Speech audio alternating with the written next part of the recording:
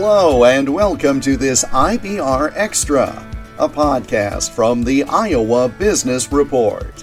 I'm Jeff Stein. In the 49th edition of our program, which aired during the first weekend of December 2020, we discussed current legal issues tied to the COVID-19 pandemic and how they impact both employers and employees. Bridget Pennick is an employment attorney with Frederickson and Byron, PA, based in Des Moines. Obviously, employment law has had to adapt and change, and companies have had to respond to a pandemic the likes of which we haven't seen for a century.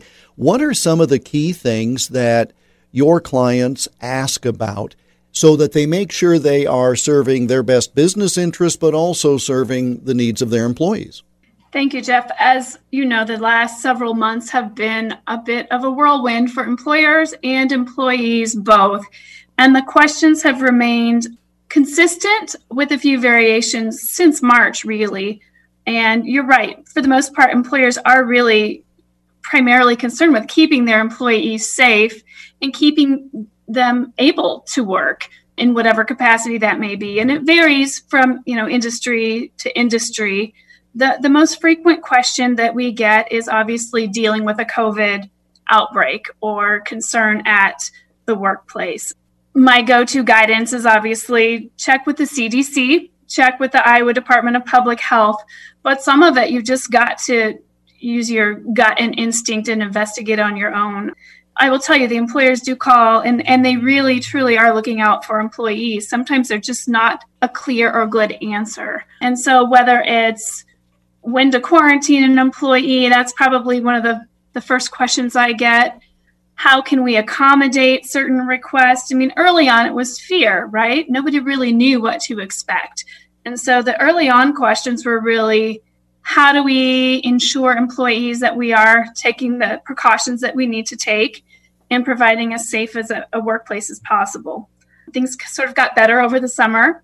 And it's resurged. And there's some new guidance, even the proclamation from the governor last week, encouraging employers again to take another look at remote working. If you haven't had a setup yet to work remotely, can you consider it now? And so those are some questions. I did a webinar last week actually on, is remote work here to stay? And that's a question we get now, is now that we've accommodated remote workforce, how long do we have to let it continue? And especially, too, because, and maybe it was false optimism on many of our parts, but I think back in March and April, very few of us thought we would be dealing with it at this level, to this degree, 6, 7, 8, 9 months later, and there is no real end in sight.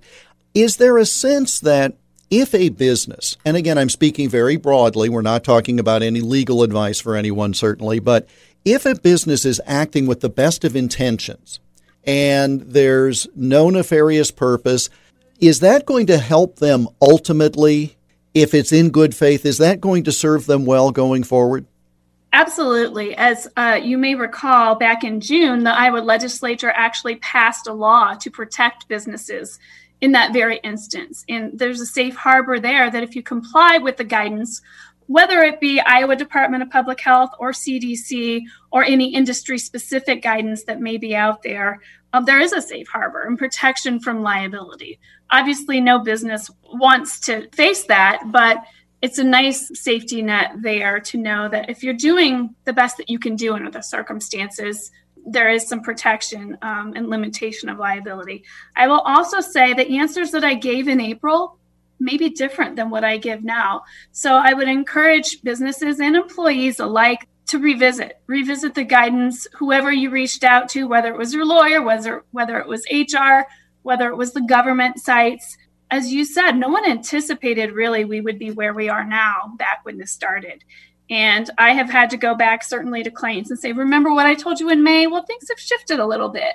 So don't fall on that pride issue of, oh no, maybe the information that I had needs to be updated or refreshed. We are all looking at this constantly through new eyes. And certainly don't just sit back and say, well, my lawyer told me 6 months ago to do it this way. Much has happened in 6 months, and we wouldn't hold legal counsel responsible to advice given on a topic a year ago because of all the things that happened. There's a big distinction, obviously, between an employer in, say, a service industry where they're not generally open to the public, as opposed to a retail operation. Do we have different standards or different things that those different business owners should be thinking about with regard to liability or just general goodwill? Certainly. I mean, I think I'm an employment lawyer, so the employment aspects are the things that come to mind first and foremost. But anytime you are open to the public, you risk or face the potential for claims from visitors, from suppliers, from service providers. So you have to look at it from both angles or multiple angles. And yeah, the advice that I might give to my office where very few people show up is very different than I do to my clients who are manufacturing, which is different than my hospital clients or my restaurant clients. So it certainly does vary. And even knowing as a consumer or a customer, when you walk into a business, is it evident that this business that you're entering is taking this seriously and trying to keep you safe? I think that's an excellent way to phrase it, because as I think of a retail store, they have a duty of care to those, as we call them, business invitees, the customers who come in. And so if you're a grocery store and you hear that someone has spilled something on aisle 8, it's your responsibility to clean that up as soon as possible, because the customer doesn't expect that. And it's the same thing with COVID-19. If a store has put up plexiglass shields at a check stand, if the employees are all wearing masks properly, I suppose that allows the owner to say, we're holding ourselves out as somebody who cares about safety, but it's not 100%, and you still assume some liability as a customer. Exactly. And I think something to keep in mind, and when I give these legal thoughts for consideration, a scholar of the law will know that causation is something that's essential.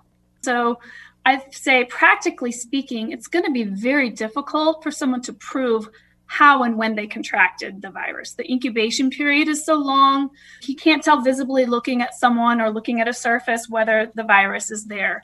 So unless you have one of these, you've seen in the news some of these pretty egregious allegations of certain businesses or work sites, unless you have something that extreme, it's going to be very difficult for an employee of my office to say, for example, that they contracted the virus here versus at the grocery store versus at, in school, wherever they may be. So I think that's one hurdle. I'm not a plaintiff's lawyer, but I think that will be one that they will face bringing claims, is proving where and who was the cause of any injury or illness. Especially when all the leading authorities talk about community spread. Well, if you've got community spread, it has permeated every aspect. And so that causation is, as you say, very difficult, if not impossible to prove.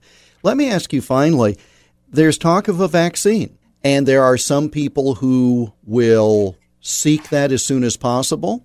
There are others who may want to wait to see how it is being tolerated by the public at large. Can an employer require an employee to get a COVID shot?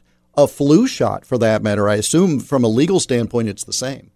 Well, that's a very good intro there. Lawyers like me are looking at this already. The signs and the indications about vaccines are really positive. It's that glimmer of hope that we all have, right? There is EEOC guidance about an influenza vaccine back from 2009. And there, EEOC was really cautious. Any required medical inquiry or exam is going to have to be based on business necessity. And we can go into a whole discussion about how the EEOC's guidance on, say, prior pandemic, swine flu, and influenza is being adjusted fairly frequently by the government. So I anticipate the EEOC will also update its guidance on the vaccination. So the lawyer answer that I will provide is that, yes, you can require it with some caveats.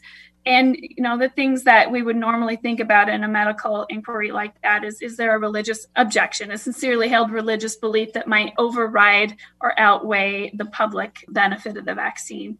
Or another disability, maybe someone has a health condition that would make a vaccine for COVID-19 unadvised by their healthcare provider. So getting those medical excuses, just like you're seeing people right now trying to use that for masks, right? Well, I have asthma, so I can't wear a mask. So I think stay tuned is the answer. I think generally COVID-19 has been declared by the federal government as one of these health conditions that can be a direct threat to oneself or to others. So that heightens the level. That gives employers a little bit more clout to say, yeah, we can require whether it's COVID-19 testing before you return to work or, taking that down the road a bit, requiring the vaccination. It can be a default rule, but you have to be prepared for some exceptions. And as you noted, it depends on what the business is. Again, if it is in the hospital industry, the food service industry, one where there's a lot of contact with customers as opposed to a tight-knit, smaller workforce, I trust. Certainly.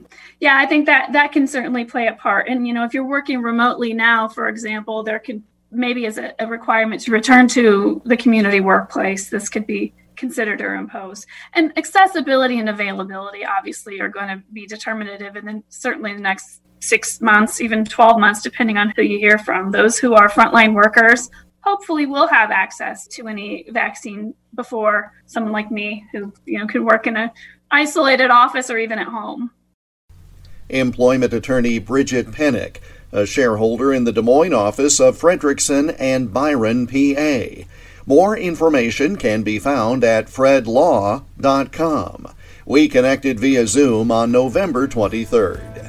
The Iowa Association of Business and Industry is a supporter of the Iowa Business Report, radio program, and podcast. The Iowa Business Report airs weekly on dozens of radio stations across the state of Iowa, with the podcast posted right here every week, along with additional IBR extras and IBR business profiles. I'm Jeff Stein for the Iowa Business Report.